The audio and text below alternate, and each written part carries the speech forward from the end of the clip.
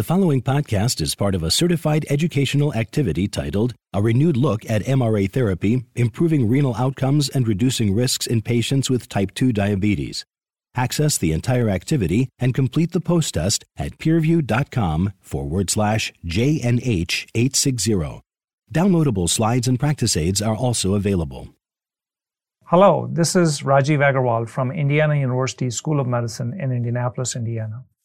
Welcome to this educational activity focused on improving renal outcomes and reducing risks in patients with type 2 diabetes.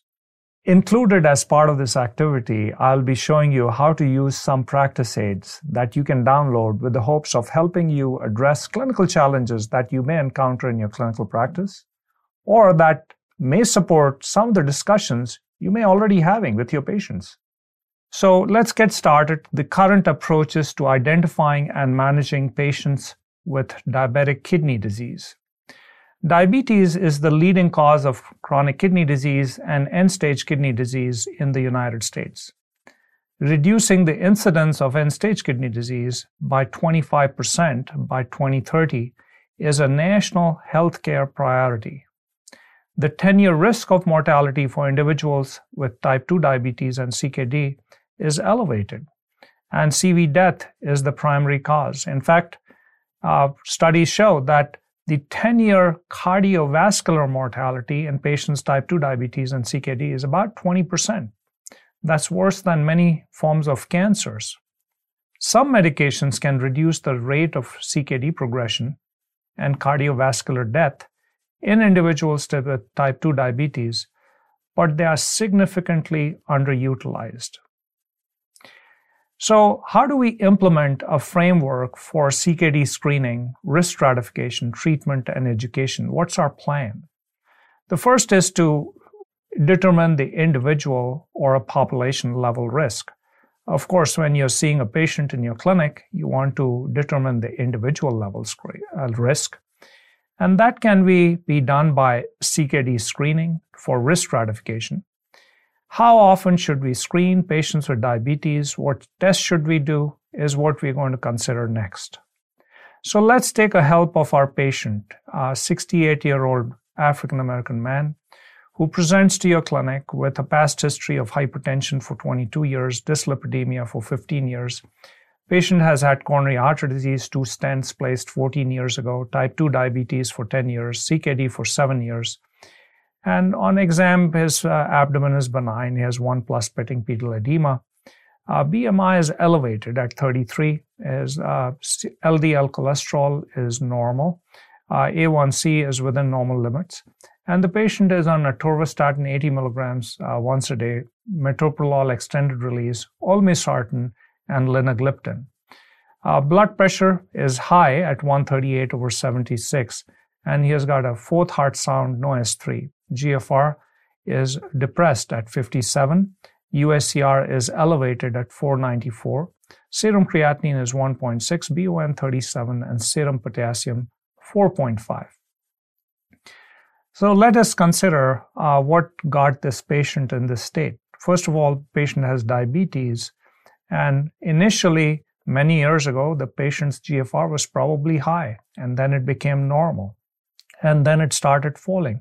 But before it started falling, there was probably the occurrence of microalbuminuria, or what we call as moderate albuminuria, and then it progresses to very high albuminuria. This patient now has very high albuminuria.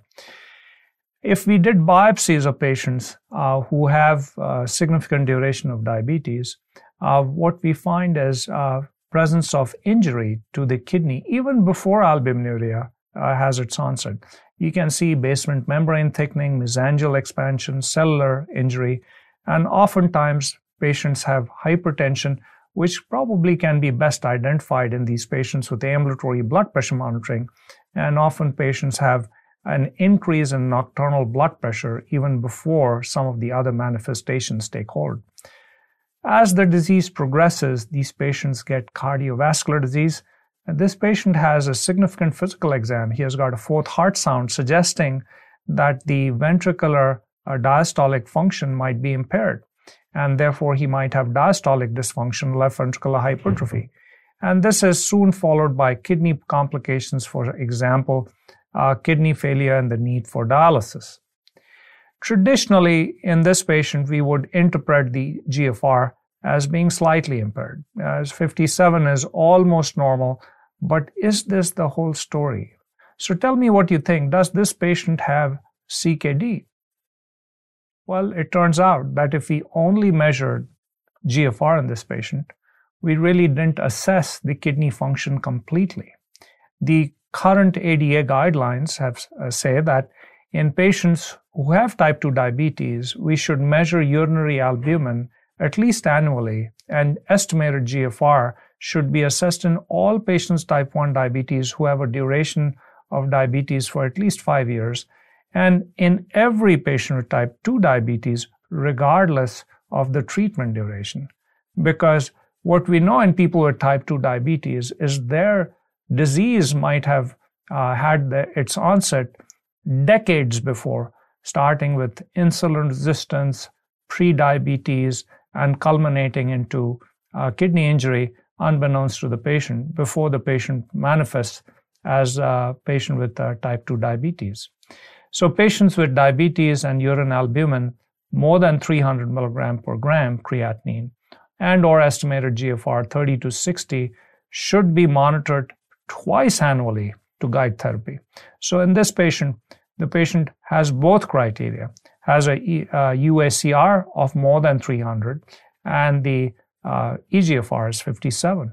So this patient should at least be seen twice annually, and both these tests are to be monitored on a frequent basis.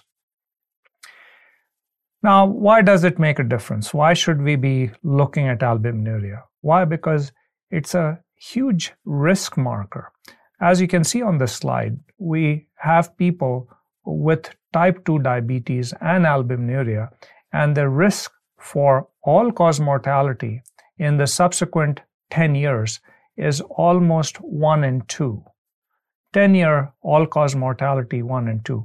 I was just speaking to cardiovascular mortality of 20%, but you look at all-cause mortality, half the patients are dead in next 10 years if they have both impairment of kidney function and albuminuria.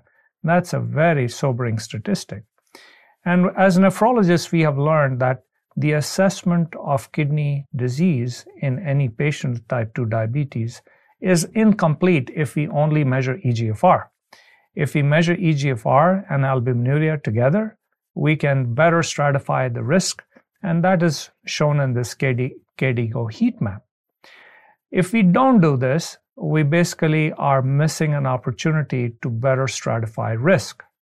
For example, in people who have a GFR of, say, 57, and you haven't assessed UACR, you might consider them as moderate risk. But if they have a UACR of very high, like in this patient, 494, the patient is at very high risk of future kidney failure, future cardiovascular disease, future cardiovascular mortality, and even acute kidney injury. It's a marker for all these risks in any patient who has both an impairment of kidney function and UACR. Therefore, it is really important to screen these patients initially, and in this patient, we should be calling this patient twice a year and measuring it frequently, make sure that we have a good handle of this. So let's go back and ask the question. We now have assessed the risk. How should we stratify the risk? Now, we have information in this patient where if we were just measuring UACR or eGFR alone, we would have an incomplete picture. Turns out that 95% of the patients who have type 2 diabetes have information on eGFR, but only about half the patients have information on UACR. So UACR significantly adds to the risk profiling. For example, in this patient who has stage 3A kidney disease, if we didn't measure albuminuria, the patient could have either moderate, high, or very high kidney failure risk in the future. But because we have assessed UACR, we can clearly define that the kidney failure risk is extremely elevated.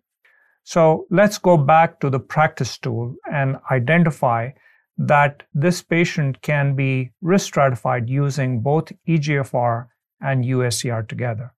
Now, this practice tool was inspired by the KDIGO guidelines. It's not something that we are coming up front ourselves, but because everybody has come up with a lot of good information on the bivariate assessment of kidney failure risk through the assessment of eGFR and UACR, we can risk stratify this patient.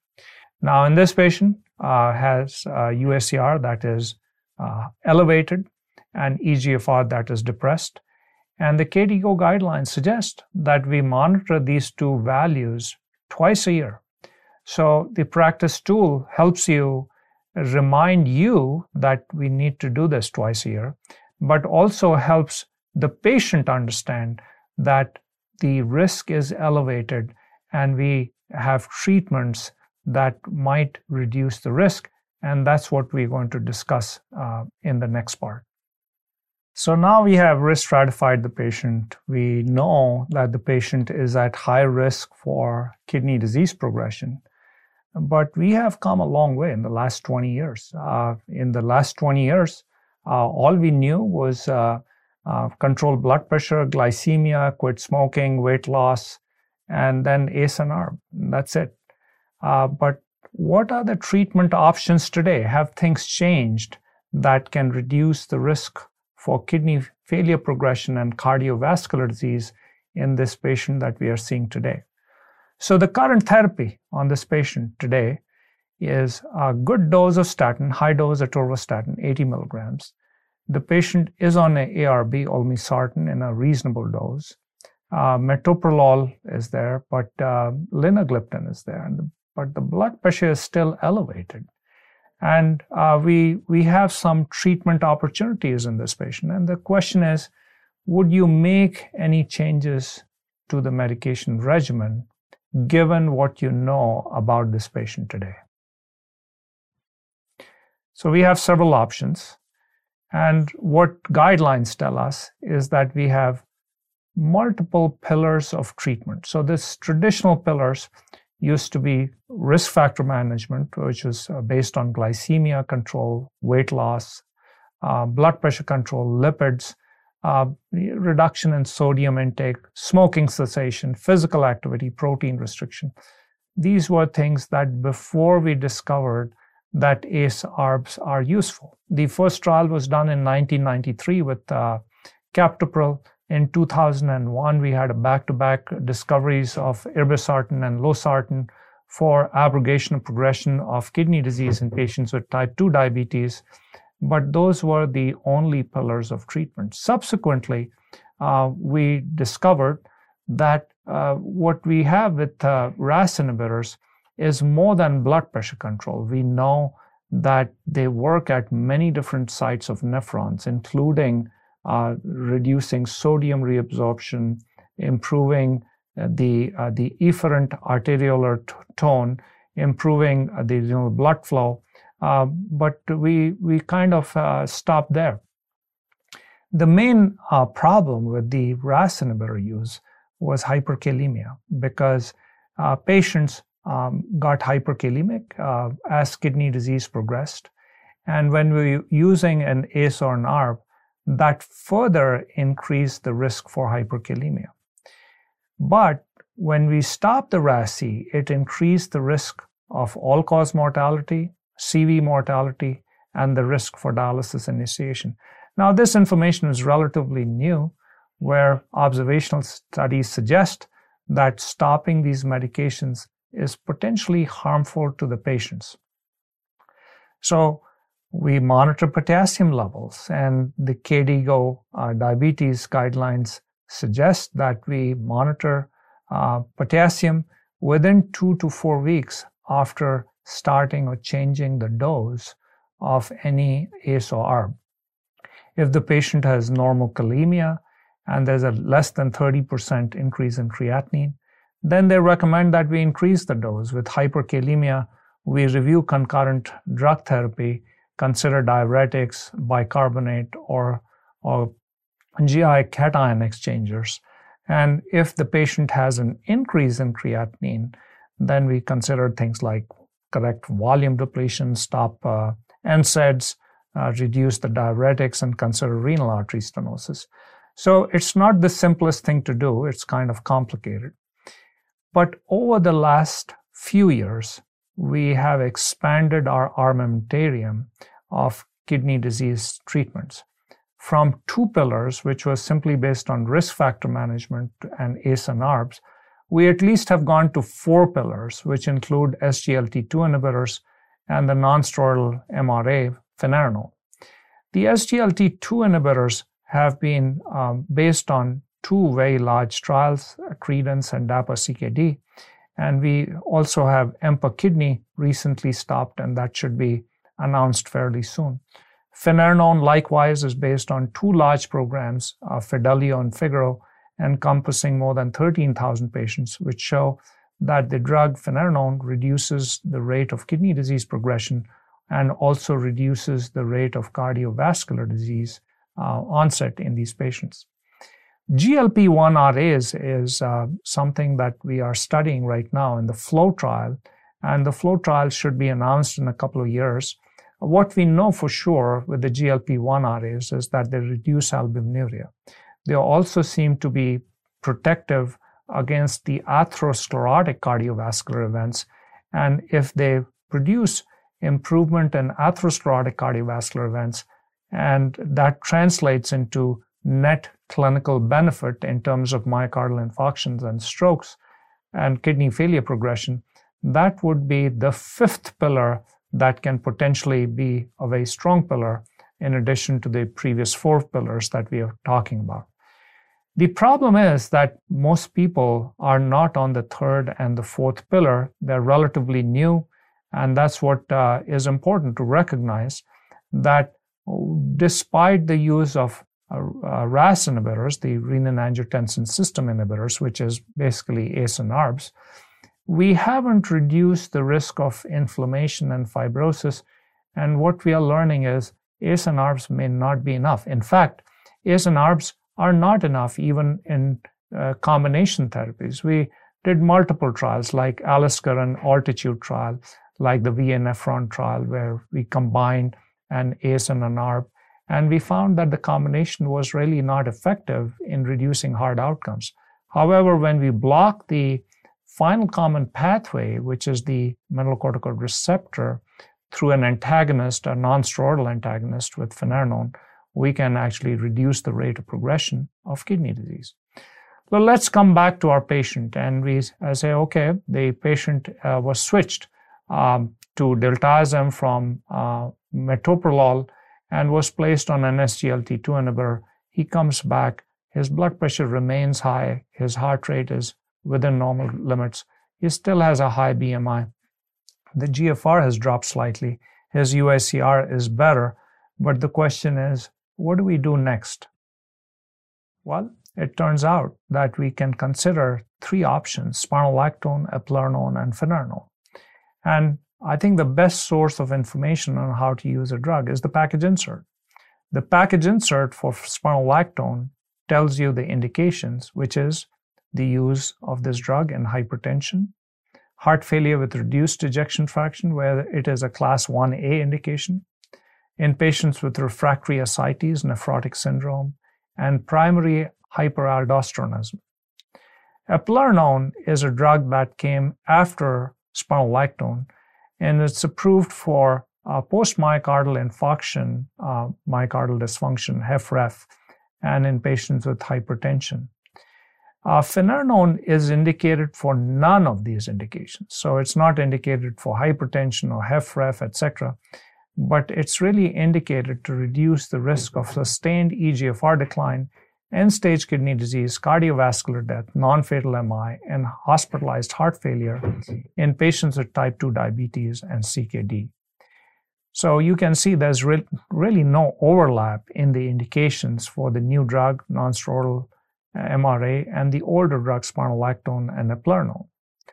There are differences among these drugs in the sense that, they are chemically different, And their potency for spironolactone is high, as is finerenone. Eplerenone is slightly weaker.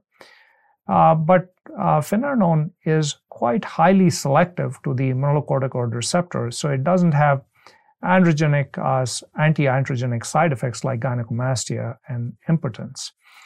Metabolites are quite a few with spironolactone. Eplerenone doesn't have that effect, and finerenone has no active metabolites. The tissue distribution is quite remarkable.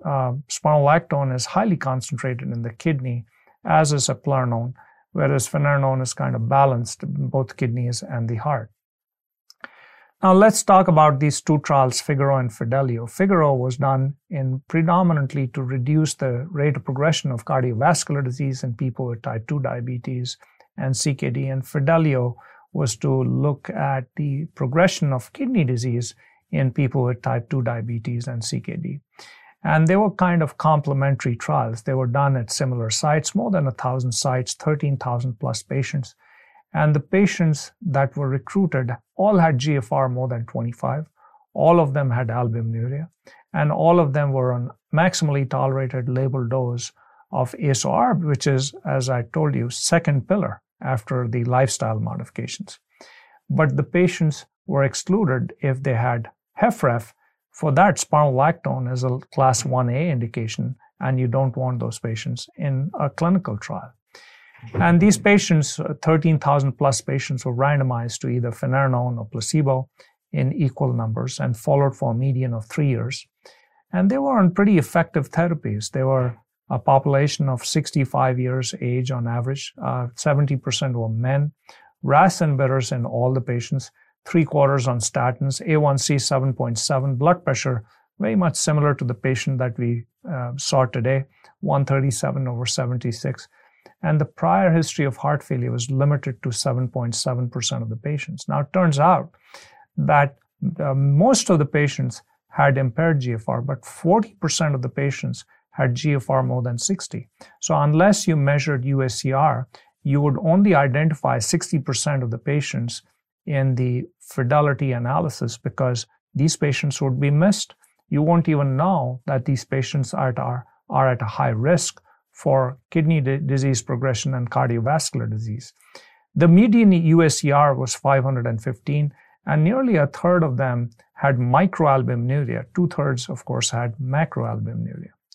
Now, the results were quite remarkable. If you look at the composite results of an individual level pooled analysis, we find that the cardiovascular endpoint was reduced 14%, as was the kidney composite by 23%.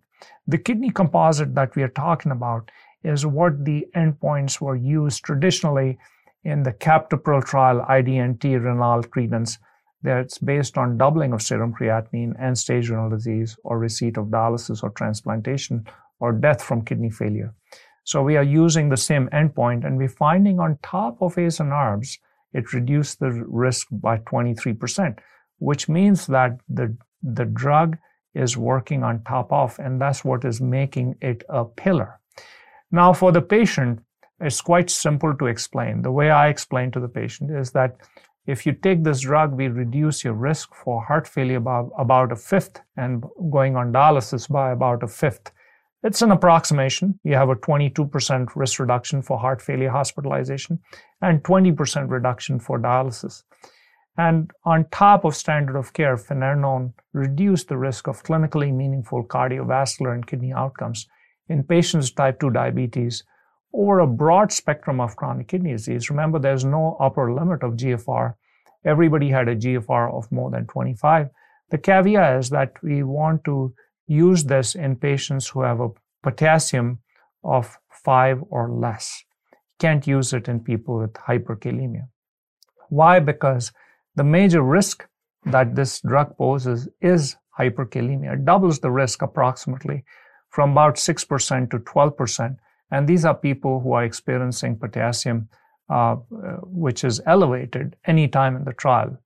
It's no surprise that hyperkalemia is elevated. Two other risks that you should be aware of is hypotension and hyponatremia. These are labeled risks in the package insert. And we should be aware that if somebody has hypertension, it could be because of finerenone. So it turns out that Fidelio, Figaro are broadly generalizable. In the US population has fewer individuals with severe albuminuria, and people with a lot of moderate albuminuria and type 2 diabetes. And if we didn't screen for these markers, the opportunity to reduce the increase in cardiovascular risk would not it would be lost. So it's important to consider that these patients ought to be treated with this drug. Now, how do we dose finerenone? It's fairly simple. If the patient has GFR more than 60, start with 20 milligrams once a day. If they have less than 60 GFR, then you start with 10 milligrams. If it's less than 25, not recommended. You don't want to use the drug. So 10 milligrams if you have less than 60, 20 milligrams more than 60. Now, if you call the patient back, we just need to call them 4 weeks after starting the drug. And 4 weeks after the starting the drug, you have a potassium of less than 4.8, you can increase the dose to 20. If they're on 4.8 to 5.5, you maintain. A lot of people think that, potassium more than 5, we ought to stop the drug. No, you keep going unless the potassium is more than 5.5, in which case you withhold the drug and you call the patient back. And if the potassium is less than 4.8, we can start the drug again. I think it's less than 5, you can start the drug again. That's what the package insert says. So it's very important that we don't stop the drug and label it as allergy, because the more we can expose the MR antagonist on top of other drugs, the greater the risk reduction the patients can achieve. So we decided to add finerenone to this patient's regimen. And what should the initial dose be in this individual? Well, clearly, the GFR is 45, it's less than 60, so we have to have the patient on 10 milligrams. And you have to call the patient back in 4 weeks, not in 2 weeks, not in 1 week, but you call the patient back in 4 weeks. We have done these studies, we have called them more frequently in phase 2 programs. It doesn't really reduce the chances of hyperkalemia, so 4 weeks seems to be quite reasonable. So we call the patient back, and the patient is back in 4 weeks, and his GFR is still 45. His albuminuria is now down to 270, and serum potassium is 5.1. What should we do with his MRA dose? Should we stop this because it's now more than 5? And the answer is no. You keep going. You maintain the dose at 10 milligrams.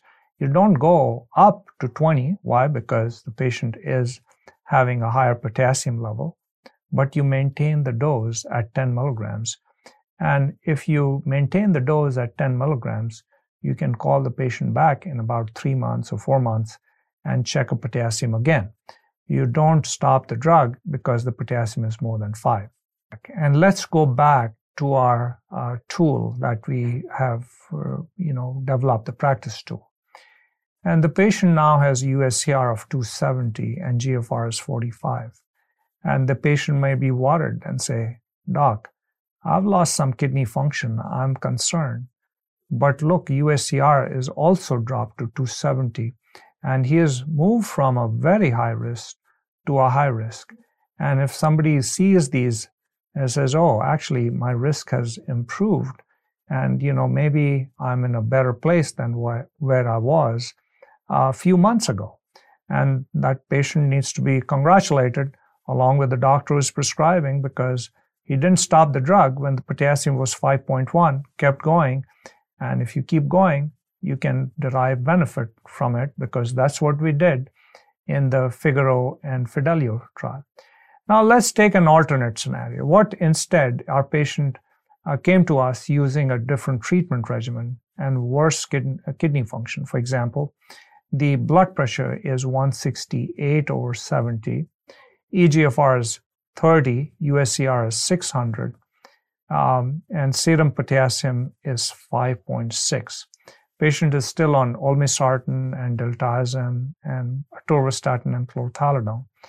The patient is on good dose of metformin, and the question is, what should we do? Well, Let's go back to our worksheet and ask the question, what should we do? The patient has a GFR of 30 and potassium is 5.6. Should we be still using the drug? And the answer is no. The potassium is now more than 5.5. The patient was on 10 milligrams of the drug. You have to withhold the drug and consider restarting 10 milligrams once daily when the potassium is less than 5. For example, you can call this patient back in 4 weeks and say, okay, if the potassium is lower, less than 5, then potentially you can start the drug. But for now, because the potassium is 5.6, we're supposed to be withholding the drug. So what adjustments should you make to the medication regimen in this patient? There are several options. For example, you can discontinue metformin. You can make a strong case for it because the patient has a GFR of less than 30, and metformin is associated with lactic acidosis and accumulation, especially when patients go in the hospital for cardiac catheterization and have AKI. Metformin can play havoc, and typically a lot of physicians would discontinue metformin at this level of GFR. We can potentially reduce olmesartan dose. The olmesartan dose is not high, it's only 40 milligrams. But if you reduce the dose, it might mitigate the serum potassium level. And you might actually consider discontinuing olmesartan because of hyperkalemia. The question is finerenone going to work in the absence of olmesartan? We did not do that in clinical trials. We did not discontinue ACE and ARB in preference to finerenone in the clinical trial. So that's not what the recommendations would be. Could we increase chlorthalidone dose? Well, chlorthalidone was used in 25 milligrams once a day. The patient is not on a loop diuretic. You can potentially increase chlorthalidone dose. The advantage could be that potassium excretion may be enhanced and hyperkalemia may resolve more rapidly. You can potentially add a loop diuretic. I probably would avoid using a loop diuretic in the face of chlorthalidone, because if you do that, you're probably going to have more acute kidney injury. I'd rather increase the dose of chlorthalidone, which might facilitate potassium removal instead of adding a loop diuretic. And adding finerenone is not an option because the potassium now is 5.6. 5.6 potassium is not a good idea to use finerenone. So those would be the algorithms that some physicians might use, that we can go back to and ask ourselves the question, what should we be doing next if the patient has not responded or developed something that we don't have an answer to? And here are the various places you can go to: the AAKP, the ANA, the CKD initiative from CDC, NIDDK, National Kidney Foundation. Lots of resources for patients and healthcare professionals where a lot of information is available. There are many obstacles that can contribute to poor outcomes in patients with diabetes, and it takes a village to take care of these patients with type 2 diabetes and chronic kidney disease. These are incredibly complex patients because not only do they have diabetes and need for glycemia control, but they also have kidney disease. They also have a lot of cardiovascular disease. These are people who might have limited resources. They might have limited means to afford their care. And it's really important that there has to be a coordinated care in taking care of these patients. There are other important members of the care team, for example, diabetes educators, nephrology nurse educators, who play a critical role. Particularly when the GFR is low, they need education on how the renal replacement therapy would be coordinated. So it simply takes a village to take care of these patients. In closing, the standard of care for diabetes, kidney disease has changed significantly since the 2020 KDIGO guidelines, and which are somewhat already outdated. Since the publication of Fidelio and Figaro, we acknowledge that finerenone reduces the risk of progression of kidney disease as well as cardiovascular disease in patients with type 2 diabetes and CKD. It is the state-of-the-art treatment in people with type 2 diabetes and chronic kidney disease. The practice tools that we talked about today hopefully will help you overcome some of the clinical inertia and better involve the multidisciplinary care of patients with CKD and type 2 diabetes. Thank you for your attention. This activity is certified by Medical Learning Institute, Incorporated. This activity is developed with our educational partner, PVI, Peerview Institute for Medical Education. Thank you for listening. Download materials and complete the post-test for instant credit at peerview.com/JNH860. This activity is supported by an educational grant from Bayer Healthcare Pharmaceuticals, Incorporated.